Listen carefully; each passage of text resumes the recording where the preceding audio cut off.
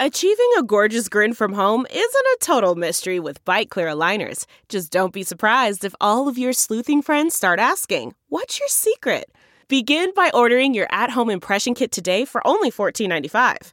Bite Clear aligners are doctor-directed and delivered to your door. Treatment costs thousands less than braces. Plus, they offer flexible financing, accept eligible insurance, and you can pay with your HSA FSA. Get 80% off your impression kit when you use code WONDERY at Byte.com. That's BYTE.com. Start your confidence journey today with Byte.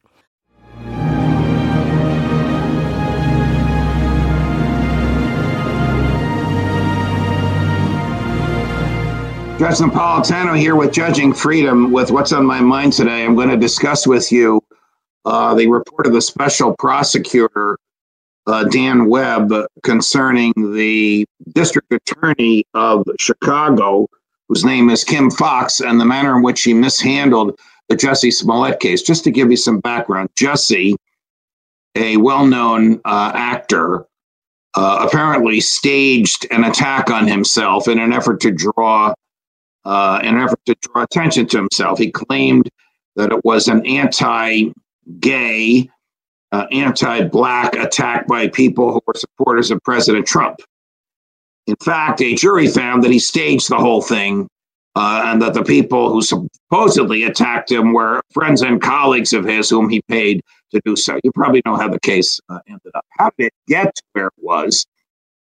Is after he reported this, police took the report seriously and investigated it very seriously, and about halfway through the investigation, started to disbelieve Jussie because the alleged perpetrator said, "Hey, wait a minute, we didn't attack him. It was an act. He paid us to do so."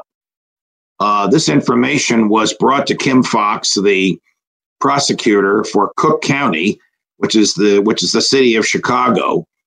And she at first decided that Jussie should not be prosecuted. And then when it turned out that a lot of Jussie's supporters had given money to her campaign, she took a step back, and the deputy prosecutor actually made the decision not to prosecute him. Well, the decision not to prosecute him was, if you let us keep, I've never heard of this in all my years as a judge and monitoring law enforcement, if you let us keep your bail, which was $10,000 cash, we will drop the charges against you. I mean, stated differently, the $10,000 was some form of a slap on the wrist.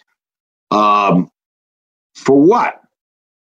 For filing a false complaint. So it's probably fair to say that the prosecutors who decided not to charge him believed that he had filed a false complaint. In the process of doing this, it turns out, according to the investigation of Ms. Fox's office, conducted by Dan Webb, the former federal prosecutor in Chicago, who was appointed by the court to prosecute Jussie, who successfully prosecuted him and had him convicted on 5 of 6 counts. According to Mr. Webb's investigation, Kim Foxx, instead of working, this is almost unbelievable, instead of working with her prosecutors, was working with Jussie's defense lawyers to concoct a way to get him out of it. So she really had what we call unclean hands. I don't think she committed a crime, but she may very well have violated legal ethics, which just don't countenance things like that.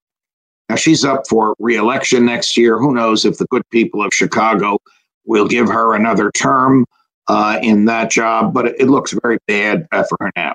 Jussie was convicted on 5 of 6 counts. He could go to jail for 3 years. I don't think he will, because he doesn't have a prior criminal record, and the charges were relatively low level, and they indicate that with no priors, you should not go to jail. But I'm not the judge in that case, and I don't know what that judge will do.